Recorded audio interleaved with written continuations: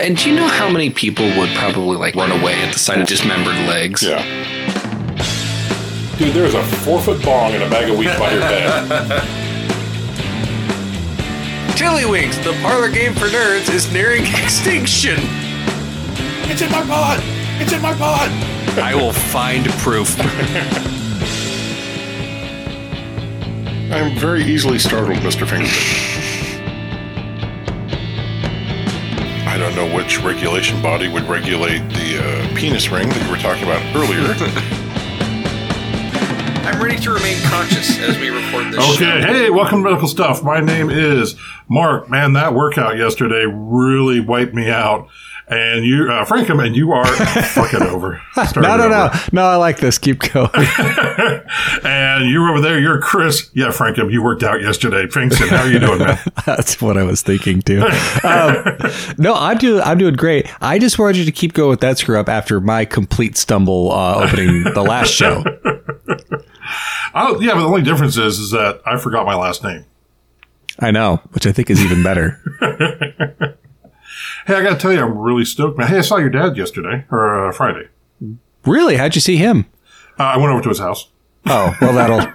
I'm needing to set a post vise at the forge. Okay. And we tried to dig through the packed gravel flooring, and that was not going well with the shovel. And so I called your dad to see if he had a pick. And in your true dad fashion, he had 2 plus a pry bar. That's him. And so we were able to get the base set for our post vise. And the funny thing about that is not only does he have 2 plus a pry bar, he has recently been downsizing his garage because they're getting ready to move. And so, yeah. Oh yeah. I got a large piece of burlwood from him also.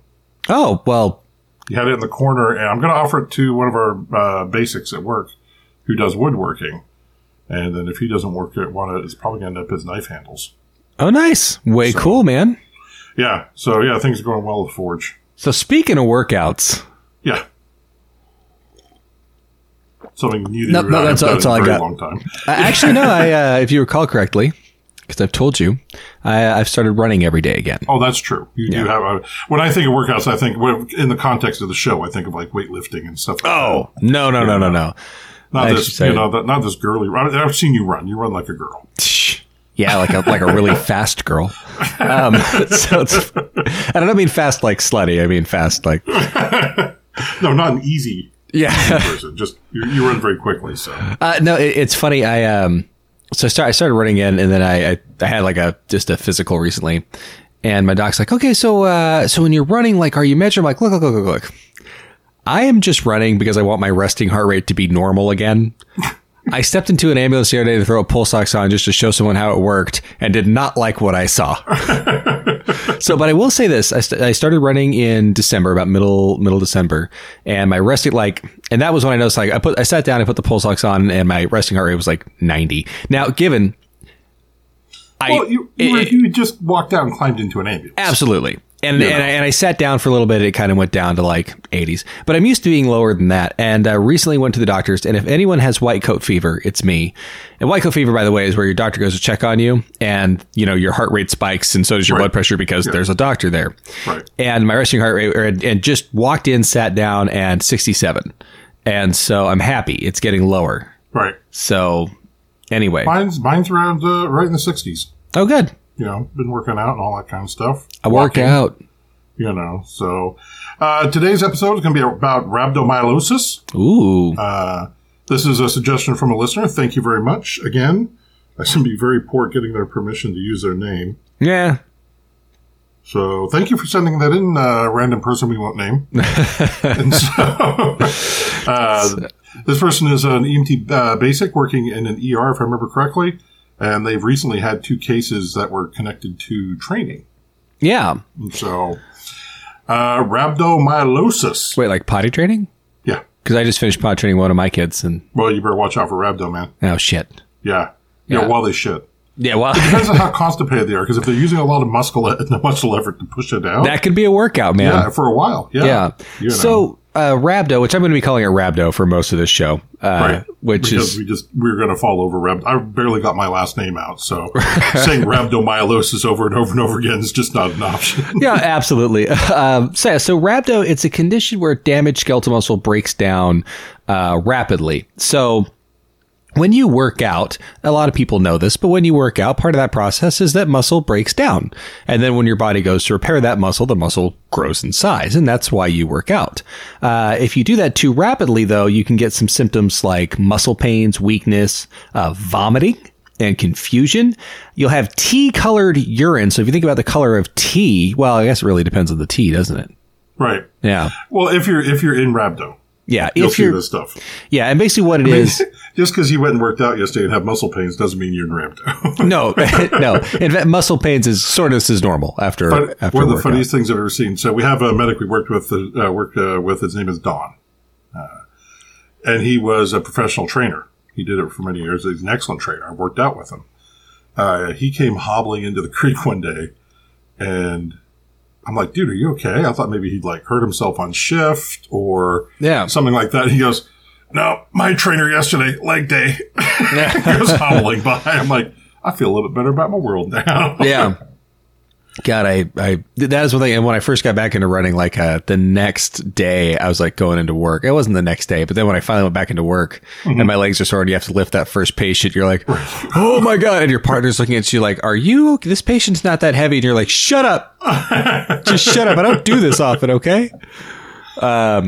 But yeah, and so the reason your urine's going to be tea-colored is that it's going to have some byproduct of that muscular breakdown in it, but we'll talk a little bit more about that later. But you can also have an irregular heartbeat as well. Just remember, your heart works off of sodium and potassium. Those are common electrolytes that are found in your blood, and working out can cause a substantial shift in those as well as the muscular breakdown. So the history of it. Ooh. So the earliest account of rhabdo, they believe, is in the Bible in Numbers 11:4-6 and 31-33. Bro, dost thou even lift? I'm sorry, brethren.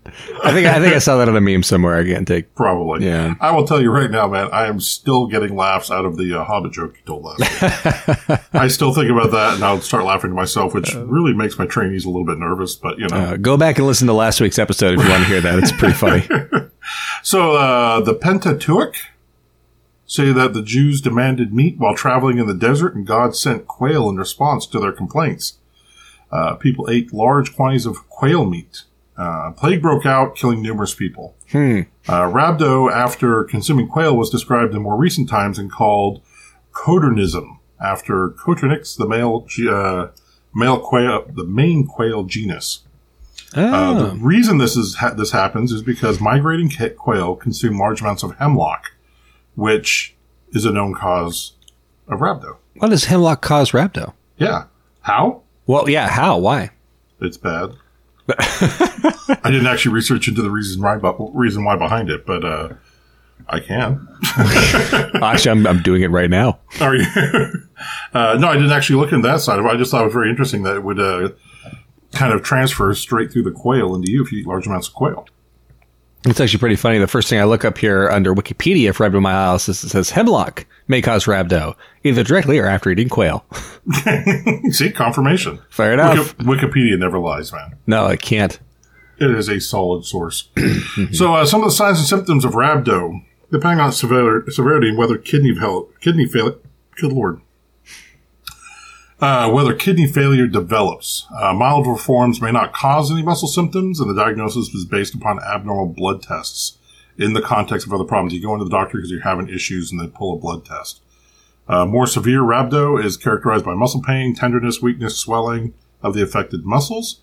And if the swelling is very rapid, as may happen after somebody who's released from a collapsed building or a crush injury of some form, the movement of the bloodstream into the damaged muscle may cause low blood pressure and shock. Yeah, and so this is actually something, I'm going to talk a little bit about compartment syndrome. So as Mark mentioned, like if you get crushed under something, what'll happen is you get like a tourniquet effect, and you'll get a buildup because the metabolic process of, waste being produced by cells keeps going whether blood flows there or not. That's just going to keep going. In fact, you'll have cellular breakdown occurring quicker because cells will be dying. Well, we talked about it with mask pants, why we stopped using mask pants. Right, exactly. This is exactly what we were causing. It was still happening, just no blood flow was going through to clean up that area. Yeah, mask pants are basically pants you wear that are full of balloons. Well, you don't wear, it's like, you don't like go, you're not like, I'm going to wear my mask pants today. It's something that we put on people, or used to put on people who were bleeding out, essentially. And it would basically squeeze blood from their lower extremities up. That's what they thought. Yeah, that's what they hoped would happen. And it wasn't. Yeah. Womp womp. So what ends up happening in these situations where you have this compression is the cellular death continues to go on and it just builds waste. Well, then all of a sudden you return that blood flow back to the rest of the system. And then all that waste, that muscular breakdown, and specifically a lot of lactic acid as well. But also one of the other waste products that's common in rhabdo and in this situation is the protein myoglobin, which are actually very large molecules. And these will just flood right back into your system. And it can do a couple things. One, it can change the pH of your blood. And Mark and I have talked about the pH of your blood. You have 7.35 to 7.45. Very, very specific. You go outside that range, not good. Even a little bit. So it can change the pH of your blood, usually make it acidotic because of the lactic acid. And then it can harm your kidneys because that myoglobin protein, or the protein myoglobin, is a large molecule that'll work its way down to your kidneys like all blood does, and large molecules are damaging to your kidneys. Our renal episode talks about how sugar is a really large molecule. All right, maybe it's our diabetic episode. Well, go listen to both. And talks about how sugar molecules are huge. And when those go through the kidneys in diabetics, it can destroy the kidneys on their way through. Mm-hmm. But I digress. Swelling of the damaged muscle can cause, occasionally leads to compartment syndrome. Compression of the surrounding tissues is usually circumferential, such as nerves and blood vessels, leading to the loss of blood supply or the loss of function in the parts of the body supplied by these structures. So if you get a crush injury, like on your upper arm, it can cause compartment syndrome in the upper part of your arm, thereby decreasing the blood supply to the lower part of your arm. Symptoms of this complication include pain or reduced sensation to the affected limb. A second recognized complication is DIC, or disseminated intravascular coagulation. So what happens is when you have this compression and the lack of blood flow, the blood in the veins will actually start to clot. And this can, it'll then increase the lack of blood to that area. And also can break off and cause small heart attacks, go to other parts of your body where they don't react well to clots. Such as the heart.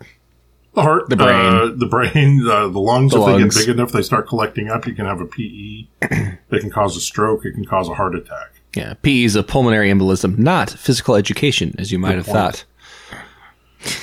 Because I'm sure that was on everyone's mind. Which would be a very interesting spiral. Is there a gym teacher in there?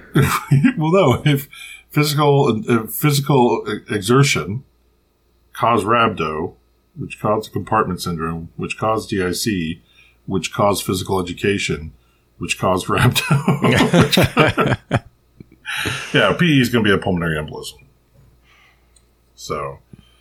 what causes these things, Chris? What can cause rhabdo? Well, as we kind of started off talking about, it can be related to exercise. So extreme physical exercise, particularly when poorly hydrated, can cause this. So there's quite a few exercise regimens out there that are pretty extreme. CrossFit's one of them. Mm-hmm. You've got the P90X stuff where it's just constant go, go, go, go, go. Right. If you're poorly hydrated going into that rapid muscle breakdown, you're going to cause that yourself. Or if you're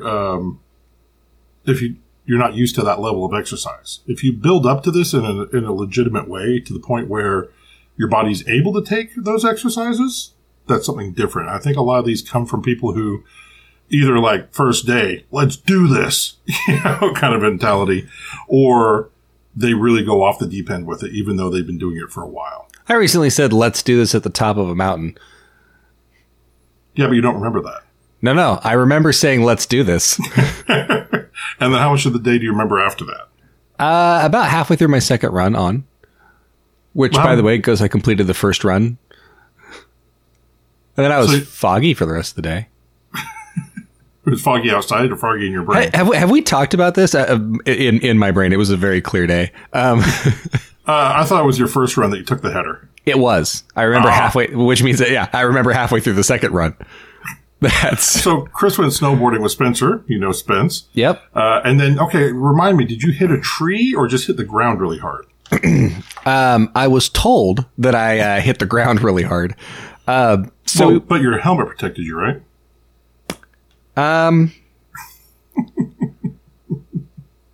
No, Did it come off?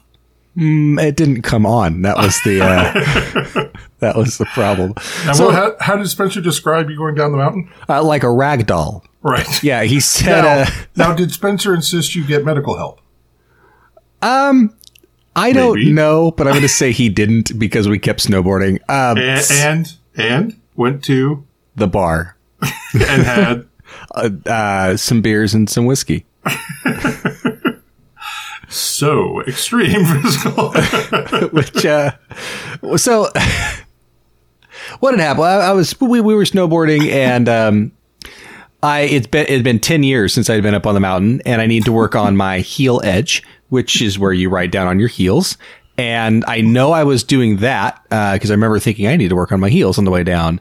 And then apparently I caught an edge and just went forward. And Spence said, he goes, "You just hit and you just ragdolled down with like your head just plowing snow in front of you."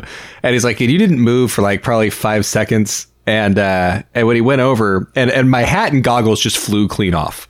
And he came over with my hat and goggles. He gave me my hat and I put that on right away, but he gave me my goggles and he goes, "You looked legitimately confused as to what I handed you."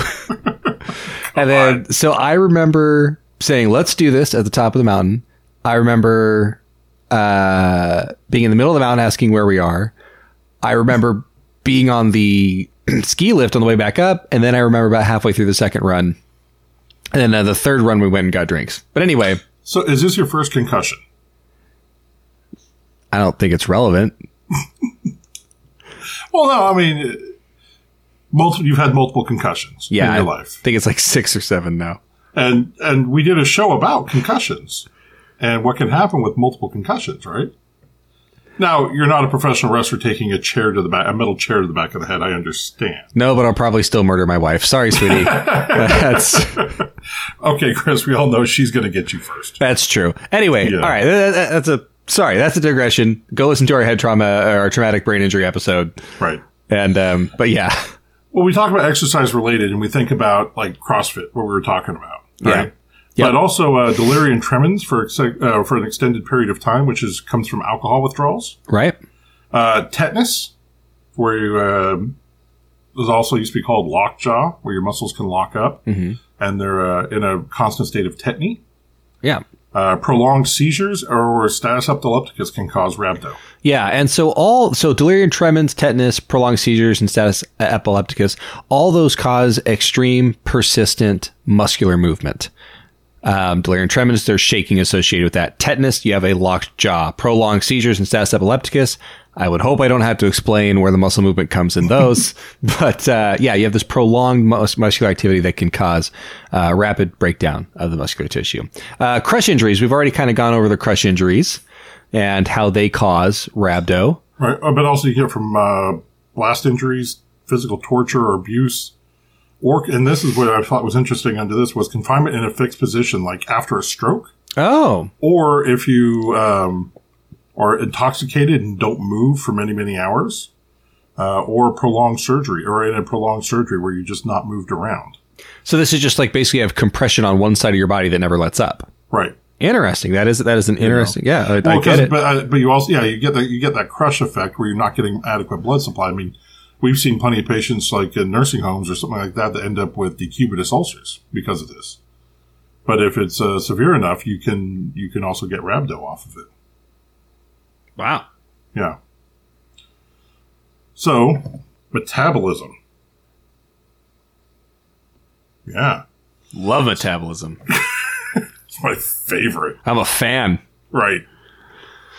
So, I was actually going to go metabolizing tomorrow. Do you want to go? I had a lady the other day who was had was hyperglycemic, and she got combative and urinated all over the place, but had to stop the rig on Highway 26, and my partner and I could 4-point restrain her. She was biting, she was scratching.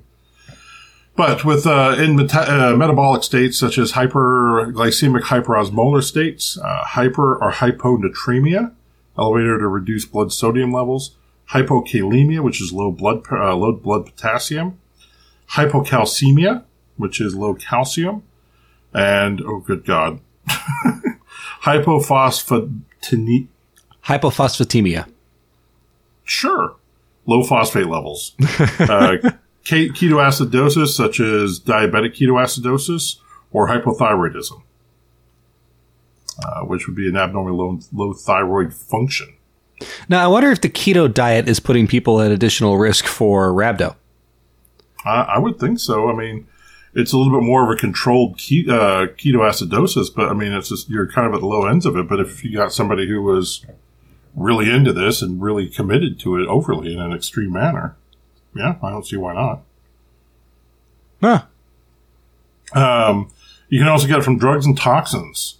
Poisons linked to rhabdos are like heavy metals. I'm not talking like Metallica or AC/DC. We're talking like mercuries and things like that. Venomums. Yeah, McVenomums. I was thinking more like vitamins. There you go. I'll take a daily venomum. Hello? Yeah. Okay. Sorry, I was reading on a little bit. Venom from insects or snakes. Do we ever find anything about the hemlock? Why it causes? No. Tell you what, keep going. I'm going to look into that. Rhabdomyolysis can also come from ingesting mushrooms, including Russula subnigricans, and Trichloma equestret. You can also get rhabdomyolysis from HAF disease, HAFF, HOF, is from consuming fish, even if it's fully cooked. This was HOF disease. Is the exact nature of the poison is still unclear, but in the U.S. outbreak, the source of the fish was tracked by the CDC, and studies of other fish in the same source showed a hexene-soluble, and hence non-polar lipid substance that included similar symptoms in mice. So they're not really sure what causes it or what the pathophysiology that is, but apparently it comes from the commonality was this hexene-soluble substance. So, drug use, including too much alcohol, amphetamines, methamphetamines, cocaine, heroin, ketamine, and MDMA. MDMA is linked to this pretty dramatically. It's we don't see as much about it in the news these days, but back when raves were all the thing, people would get there, they would take ecstasy, and they would dance and dance and dance, and because they were high on the MDMA, they never thought to stop and drink water and cool off. And actually, hyper or hypothermia can also cause rhabdomyolysis. Oh, boy. So you have the drug in your body. You're in a situation where it's usually inside a building where everybody's dancing. So you have the increased heat in there. So you have the hyperthermia. You have the not stopping and resting. So you have the extreme muscle use. And then you're sweating the entire time and you don't know to stop and get some water. So you have the lack of hydration. And so these people would literally dance until they dropped. And many people died. Wow. Yeah. So hemlock. Yes. Found a little bit on it, not a whole lot. First of all, I also want to point that over the last 10 years, there's not been a single death reported from hemlock ingestion in the United States. Oh, well, go us. Yeah, so, but, I mean, it's... Well, isn't hemlock what Socrates drank that killed him? So I guess he died from rhabdomyolysis. So you can actually... So hemlock poisoning is actually... Its primary toxic effect is actually a neurotoxin. Mm-hmm. But one of the side effects is apparently it causes the breakdown, it causes the release of myoglobin from muscles. I can't find out why, but it's that myoglobin that we talked about that causes the rhabdomyolysis. Goddamn myoglobin. Fucking A. Yeah. And so, yeah, it just basically causes a rapid breakdown of muscle tissue, which then causes kidney failure. However, most people who die of hemlock poisoning actually, nowadays anyway, in the world, die of respiratory paralysis that occurs from the neurotoxin that's present, not from the rhabdo. So while you may get rhabdo these days, it very unlikely to be fatal. The neurotoxin, well, that and if you ingested hemlock, it seems like the neurotoxin probably works more quickly than the rhabdo would. Yeah. Yeah. You ever see a movie called Real Genius? Is it about me? No. You said that pretty definitively. Fairly quickly, too. You know, there was no hesitation there. It hurts my feelings a little. The reason I bring it up, other than, hurting Chris's feelings. At least you didn't just say, fuck no. Or just laugh straight up like I thought you were kidding. Yeah. Was the main character has a line in there where he says, I was just sitting here pondering the immortal words of Socrates when he said, I drank what? Also, you can get rhabdo from infections. Coxsackie virus. Ooh. I know. Influenza A, influenza B, Epstein-Barr virus, primary HIV infection, Plasmodium falciparum, which is malaria, the herpes virus. I'm glad you went for the full name on that. I would have stopped at malaria. I'm like, well, I can pronounce that. That's what I'm going to do. The Legionella pneumophilia and Salmonella are all infections that can cause rhabdomyolysis on top of any other problems they cause. That is, yeah. Damn. Yeah. So. Shall we break down the mechanism? Do it, man. Break it down. So we've alluded to some of this earlier, but now to finally to lay it out there, damage to skeletal muscle takes a lot of different forms.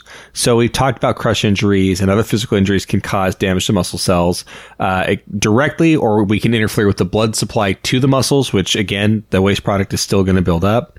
Then there's non-physical causes that interfere with muscle cell metabolism. And that's when we're talking about things like infections or diseases that Mark just mentioned that can mess with this.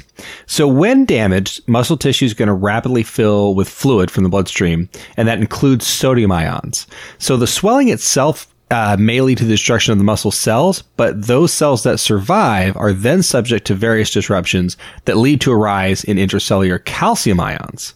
The accumulation of calcium outside of the sarcoplasmic reticulum leads to continuous muscle contraction and the depletion of ATP. That's ATP, by the way, is adenosine triphosphate. That's kind of the energy currency of the body. If you want, it's formed by combining glucose and oxygen, right? Yeah, and basically, if you want a metabolic process to occur in the body, y'all need some ATP to be there. ATP depletion can then itself lead to an uncontrolled calcium influx. The persistent contraction of the muscle cell leads to the breakdown of intercellular proteins and the disintegration of the cell. Well, now we have the neutrophil granulocytes, the most abundant type of white blood cell entering the muscle tissue, producing an inflammatory reaction and releasing reactive oxygen species. Oxygen species? There's different species of oxygen? Yeah, I read up on it really quick. Or are they species of things that are reactive to oxygen? Reactive oxygen species are chemically reactive chemical species containing oxygen, such as peroxide, superoxide, hydroxyl radicals, singlet oxygen, and alpha oxygen. Oh, gotcha. So, but it's going to cause them to release that back into the bloodstream. Then the swollen and inflamed muscle may directly compress the structures in the same fascial compartment, causing compartment syndrome. The swelling may also further compromise blood supply in the area, further destroying the muscles, releasing potassium ions, phosphate ions, the heme-containing protein myoglobin. Yeah. And creatine. Right. Creatine, creatine kinase. Not any relationship to Greg Kinnear. Who's Greg Kinnear? He's an actor. Good Lord. What? I don't know. Is he an old guy? You know what's great? You're now an old guy. I know. Doesn't that suck? But then you can also get your acid in the blood. But you were talking about earlier about the disruption in the heart rhythm? Right. Yes. That comes from the high potassium levels that have been released into the bloodstream. Right. Because yeah. Well, because you talked about, so your heart uses something called a sodium-potassium pump. That's how the cells contract. And so you have sodium on one side of the pump, potassium on the other side of the pump. And if levels of sodium or potassium change drastically in either way, the pump does not work as well. The sodium potassium pump does not work as well. Ergo, you get dysrhythmias. Right. And then one of the most common, I guess not one of the most common, but one of the harshest dysrhythmia would be an R on T syndrome. Right. So R on T is a cool little syndrome. Well, it's not cool. It's fatal, but it's cool to talk about. So R on T, the R and the T we're talking about there. Whoops. Bumped my mic. The R and the T we're talking about there. What was that? Fuck you. I'm sorry. What was that, Chris? Nothing. We're talking about R on T. That was not my cell phone in the background. Only reason I thought about it was because I was like, oh shit, I forgot to turn my cell phone down. So R on T, what we're talking about is, so when you look at an EKG, the little bump at the front is called a P wave, and then you have something called the QRS complex, and then you have a T wave. So that big spike is the QRS with the R being at the top. That's the tallest point. And the T is the bump after that. So the QRS complex, that's the ventricles, the lower half of the heart squeezing, and the T wave after that is the ventricles relaxing, to put it very simply. So R on T is a phenomenon where essentially you get a ventricular contraction halfway through ventricular relaxation. And so that's an R wave on top of a T wave. And it makes shit wonky. Yeah, because the bad part is you end up with some of your ventricular cells contracting, some of your ventricular cells not contracting, when they all need to be contracting at the same time. And what this results in is something called ventricular fibrillation. Often it can result in ventricular fibrillation, which is where the lower half of the heart just does a useless little wiggle, much like what your dad and your mom do now. And it just won't pump blood anywhere worth big. And it's essentially... I mean, it's traumatized like all over. They pop that mental image in their head. I don't know. After last week, our numbers just seem to be dumping. I don't understand what or increasing. I don't know. But yeah, essentially what happens is you're essentially dead at that point. CPR needs to be done, and we need to shock you if you're in that rhythm, because that is a coded, dead, non-perfusing rhythm. Your heart might as well be stopped. Right. Well, that's where we shock, right? You said? Yep. Yep, and why are we trying? We're shocking it to stop the heart, to restart it, because this is a pet peeve of mine, and I think yours too, Chris. Yeah. We do not shock flatline. No, we don't. We're not trying to jumpstart the heart.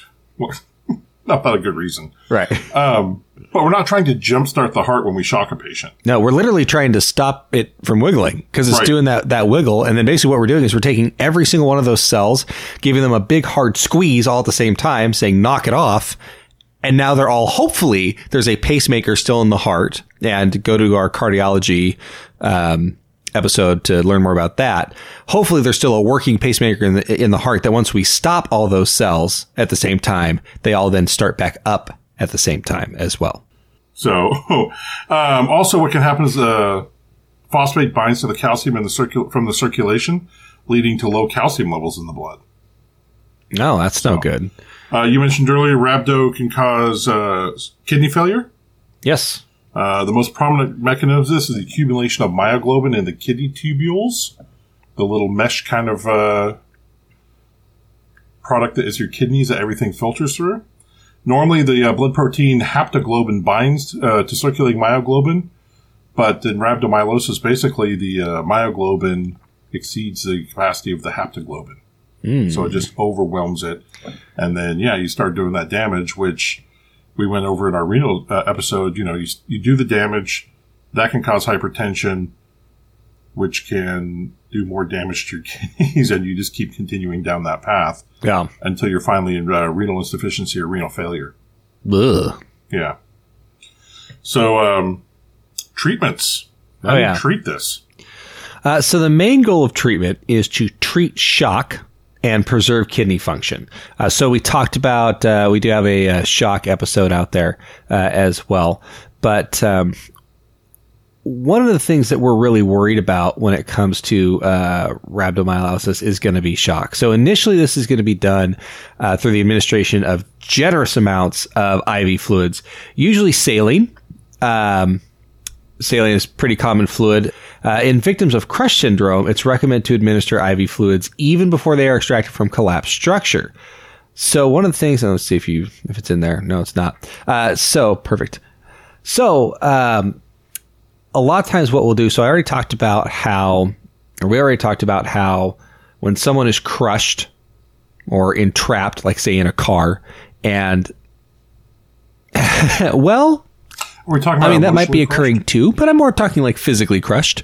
Whenever you have an extremity or a portion of the body that the blood is clamped off from, the waste is going to build up, and we're worried about releasing that waste back into the bloodstream because that can change. It can drastically impact the pH of someone's blood by releasing a bunch of lactic acid. So in addition to getting IV fluids on board, we may also give something called sodium bicarbonate.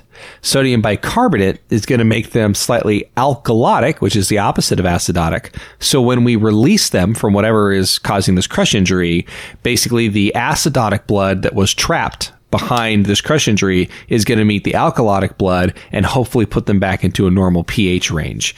This isn't something we'll typically wing on scene. We'll call OLMC or online medical control to do this. But right. It is something that can be done in crush scenarios. And then we're very, very, very concerned with rhabdo and kidney function after this. Because one of the things that can happen is that as the kidneys fail, so can your blood pressure, because your kidneys are actually used to regulate blood pressure. So in victims of the crush syndrome, it's recommended that we administer IV fluids even before they're extracting collapse. Just said that. This will ensure sufficient circulating volume to deal with muscle cell swelling. So as those muscle cells swell, because you got to remember, they swell because they get full of fluid. Well, the fluid is going to have to come from somewhere else. It's not like your body just has extra storage. Well, it does have extra stores of fluid, but that swelling is going to be pulling fluid from, it's going to be pulling fluid from that just hangs around the cells called extracellular fluid, but it's also going to pull it out of your bloodstream. And that's going to decrease the overall volume. We've talked before about shock and how basically you got a pump, you got a container, and you got a fluid flowing through it. If any one of those falters, you may not be able to maintain a blood pressure. So in this case, as we talked about earlier, you can have an excess buildup of sodium in rhabdomyolysis, and that'll cause the withdrawal of fluid from the bloodstream, lowering your blood volume and causing shock. Right. And also this will prevent the deposition of myoglobin in the kidneys as well by making sure they have that volume. So yeah, I mean, you could be seeing 6 to 12 liters over 24 hours. And how much blood do you have in your body? About 10. About 5 to 6. Yes, that's what I meant. Yeah. Liters. Sorry, yeah, liters. Oh, you were going with cups? Half liters. Half liters. Half liters. Oh, gotcha. I was going with the 20-ounce bottles. That's a very common way to count in EMS. Right. Well, I know I use Coke cans to know whether my ambulance can get over the center median or not. The size of a Coke can is too high. 6 to 12 liters is, it doesn't necessarily sound like a whole boatload because we talked about in the burn session how much they give for burn patients. Sure. But think about most of the time they give people 125 cc's an hour when they're trying to give fluid replacement. And so, over 24 hours, that's still only like 2 or 3 liters. Wait, shit. I've given 125 cc's by accident in like 2 minutes. Whoops. Chris Frank says, paramedic extraordinaire, sir. Oh, come on. If there is a single paramedic out there that's done this longer than I would say a year. Enough, yeah. To all of a sudden look over and be like, oh, that line's open. You got some fluid today. Or my favorite thing is I call it an oxygen bolus. And I haven't done this in a long time because I did it too many times in my younger paramedic days. But sometimes when you're turning someone over to a hospital bed, let's say you have them on a nasal cannula and you're delivering oxygen that way, what you do is you turn the oxygen bottle off and then you disconnect it, move them over, and then plug it into their oxygen. Well, sometimes if you turn it the wrong way, you end up, instead of taking it from maybe 4 liters per minute down to 0, you accidentally crank it from 4 to 25, blasting through their nose. And I call that an oxygen bolus. Right, well, you're trying to fill up their sinus cavities so that during the transition they have enough oxygen to get them through. Yeah, some bullshit like that, yeah. Anyway, the rate of the fluid administration might be altered to achieve a high urine output. 200 to 300 mils per hour? Yeah. You might as well just go take your IV and sit on the fucking toilet at that point. So unless there's other reasons that might lead to complication, though, such as a history of heart failure.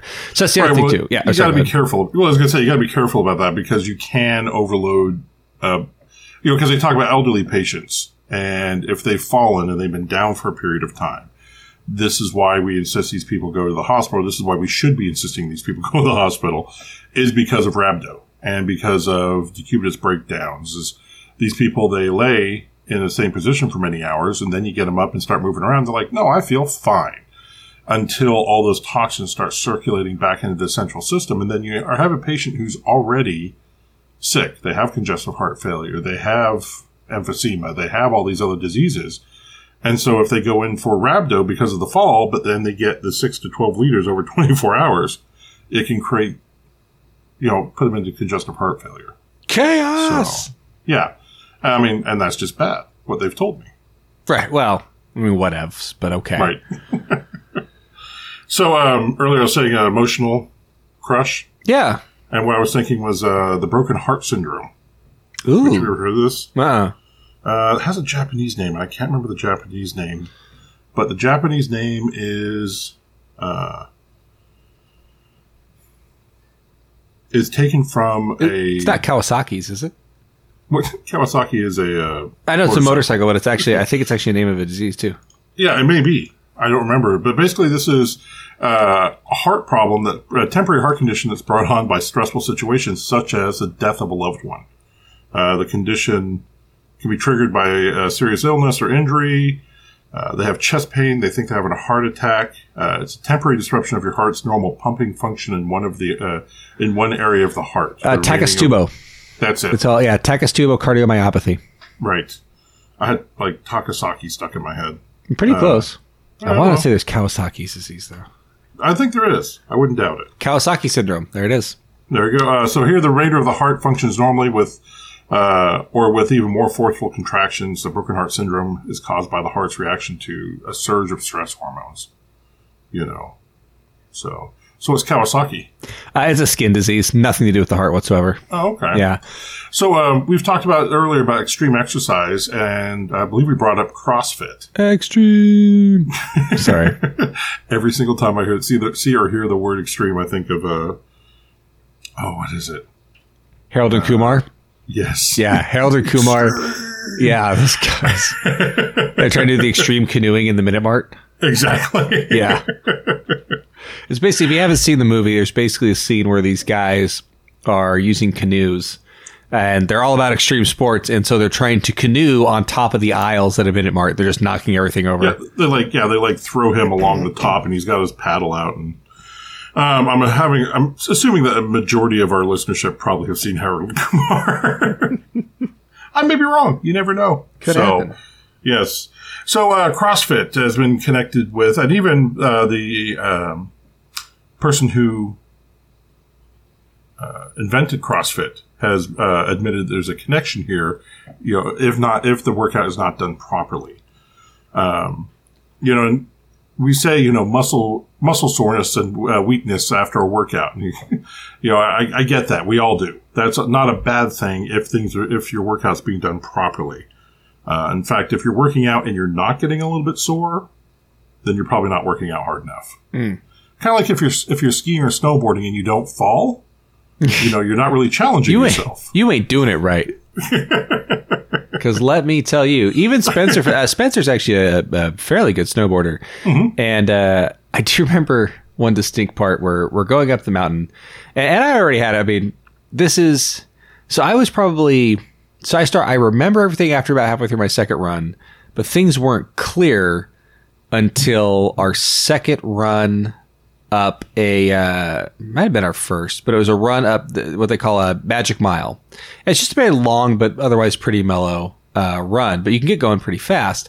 And the only real difference between this and any other slope we did is that the consequences of screwing up are a little bigger. In other words, probably just like there's rocks. Mm-hmm. Like it's not trees anymore where, you're going to hit some branches first. You're just going to hit rocks and just, and so there's rocks and then there's just like off the mountain. And so we were going about halfway up that and I looked down and all of a sudden I realized, I'm like, you know what? This is kind of beyond my skill level. But But I guess will they let you ride the lift back down? Oh yeah, just don't get off. Okay. But yeah, just let it circle back down. And I considered it, but then like, you know what? I would never live that down. So we're up there. We actually ran. You're never going to live down getting knocked out and not getting medical help. Yeah, and could you imagine like adding that to the pile? So, I mean, that I can deal with, but being called a wuss, no. And we were actually going up with some guys from another local ambulance company that happened to be up there as well. It wasn't like coordinator, like, oh, hey, let's all go up. And the first thing I do is I just eat shit right off the lift. Just like that. They're like, yeah, it's going to be a fun ride down for you. I'm like, yeah, you know. So, yeah. So, CrossFit. So what they found out, the type of workouts that cause rhabdo are using light loads for many repetitions in a longer workout is usually the culprit. So I think this is why CrossFit has probably kind of become related to this, because that is a lot more of what CrossFit does. CrossFit's not powerlifting. It's doing lighter reps over and over and over again. So performing many reps of one movement in a row without changing movements or resting can also be a factor. Heavy lifting generally does not cause rhabdo, so the powerlifters aren't seeing these problems. The reason being is that lifting heavy loads forces you to stop before severe muscle breakdown occurs, because you're going to hit that point much quicker. Yeah. So, for example, performing 5 sets of 5 squats with a heavy load is not a workout that's going to carry a real high or any really appreciable rhabdo risk. However, performing 1 set of 100 squats as quickly as you can possibly do them with a light load is going to carry a rhabdo risk with that. Okay. So, you know, it's, yeah. They're finding that men traditionally have a higher risk of rhabdo than women. But as more women get into CrossFit and everything like that, they're expecting to see a rise in female rhabdomyolysis. Oh, sweet. Occurrence. Yeah, it's time to step up, ladies. Come on, get some rhabdo. You didn't like your kidneys anyway.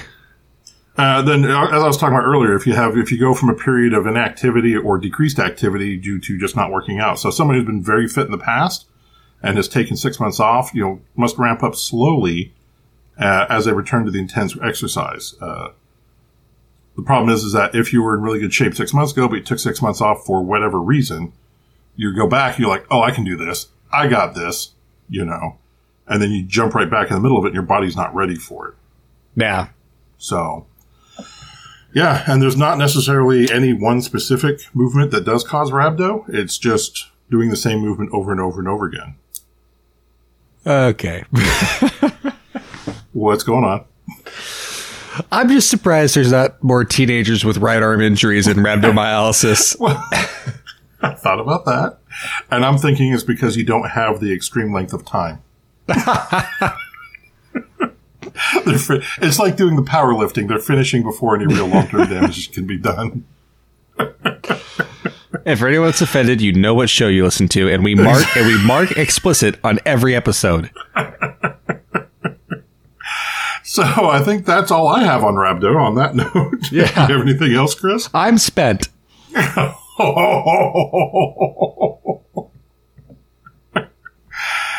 Oh, well, I'm Mark. That's Chris. It's been fun talking to you. Don't get me wrong. This is the climax of the show. Oh. All right. Oh, good Lord. I'm done. So. I'm done. I'm just... Yeah, you're done. Yeah. Are you getting a little sensitive about it? I'm just saying, let's clean this up, Mark. So, you can reach us online. We're on...